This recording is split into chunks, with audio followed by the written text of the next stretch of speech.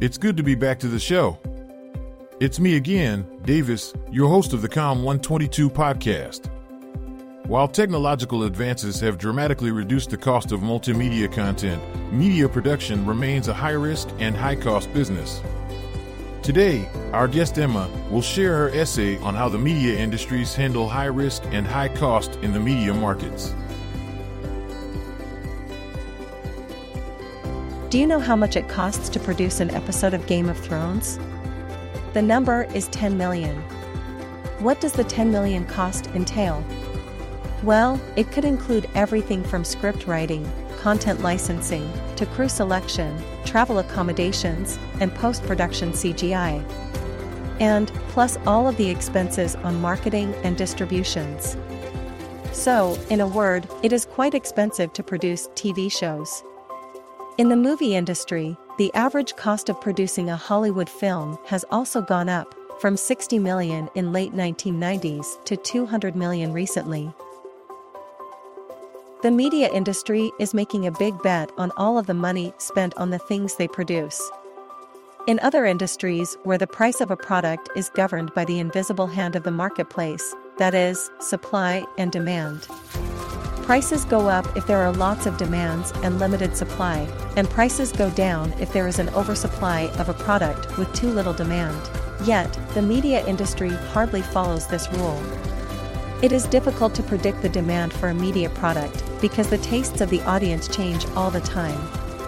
And, not to mention that media producers need to deal with a fluid political situation where scandals could hit at any time.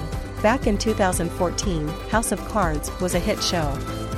Everyone was talking about how it helped Netflix, and how big data analytics drive the show's production. In 2018, its viewership hit the bottom after the airing of season 6. It's all because of Kevin Spacey. His sexual harassment scandals cost Netflix $39 million. So, the question is, how do the industry counter the high risk and high cost? Here are several strategies. Strategy number 1.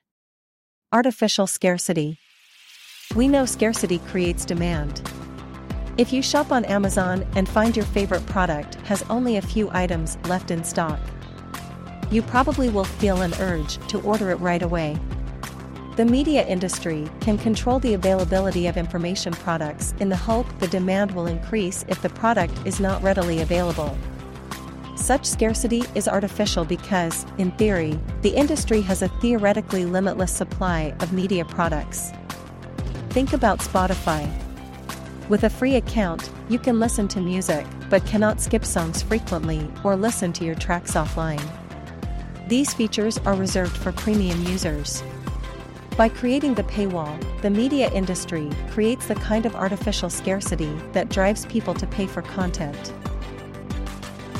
Strategy number 2. Economy of scale. This refers to the financial advantage that emerge when the average cost of producing a good decrease as the number of units produced increases. In the media industry, the cost of producing the original or the first copy is higher than subsequent copies. For example, it costs about $10 million to produce an episode of Game of Thrones. The $10 million is the first copy cost, or we can also call it sunk cost, which is irrecoverable costs that are incurred in the production of goods and services. The good news is, once the first copy is made, the second, the third, and all subsequent copies are exponentially cheaper to make and distribute. In the digital age, this means copying digital files and making them available on cloud servers. A show may have millions of views and downloads, and each view and download bring money to the industry. The economy of scale is what drives the mass production of media products. But what is more powerful is the third strategy, the economy of scope. This is the financial advantage that emerges from producing a wide range of products, sometimes repurposing components or sharing costs of other enterprises. Have you been to the Wizarding World of Harry Potter at Universal Studios? It is a theme park based on a media product. Harry Potter started as a novel and has later been adapted into movies, music, theme parks, t-shirts, mugs, and even emojis. What is selling here isn't the original Harry Potter fiction, but the cultural symbols the fiction creates and its trademarks and copyrights owned by media companies.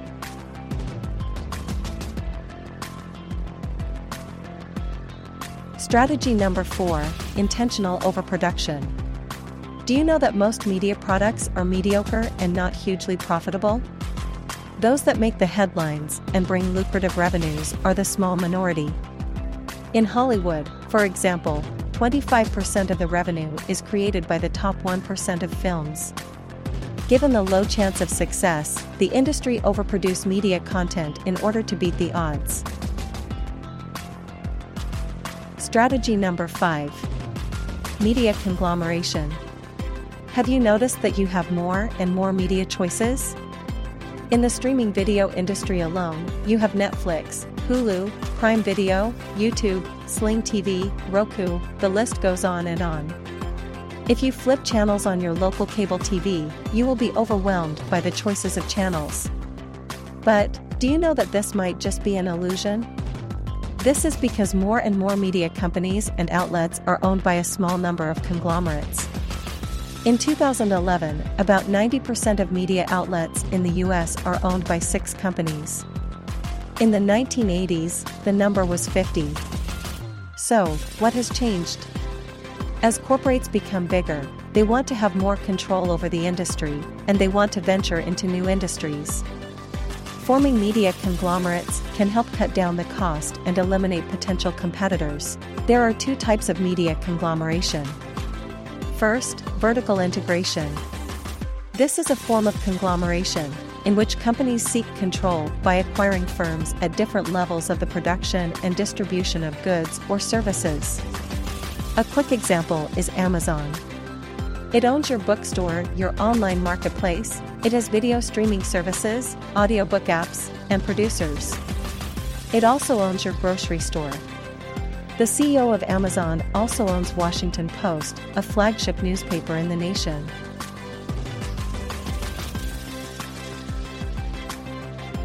The second type of conglomeration is horizontal integration. A recent case is the merger between Sprint and T-Mobile.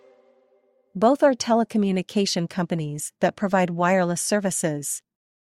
They operate on the same level and in the same industry.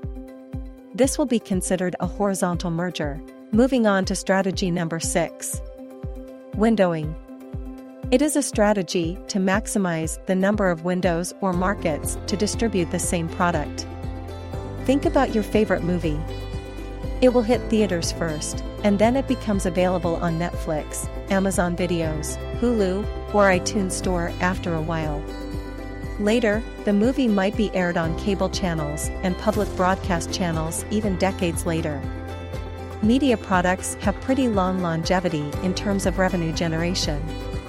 But, with Netflix, HBO+, Hulu, and all the streaming services out there, do you think the traditional windowing strategy still makes sense? Strategy number 7. Cross-promotion. This is no stranger to everyone. You often see movie directors, anchors, actresses, or book authors appear on talk shows. They can promote their own works while boosting the shows they appear on. The voice you just heard is Emma. She will join us live in our future episodes to continue the conversations. I am sure there are many more business strategies to keep the media business afloat. Still, we haven't had a chance to discuss the single most important strategy of all time, globalization. That will be the topic for next week. Stay tuned.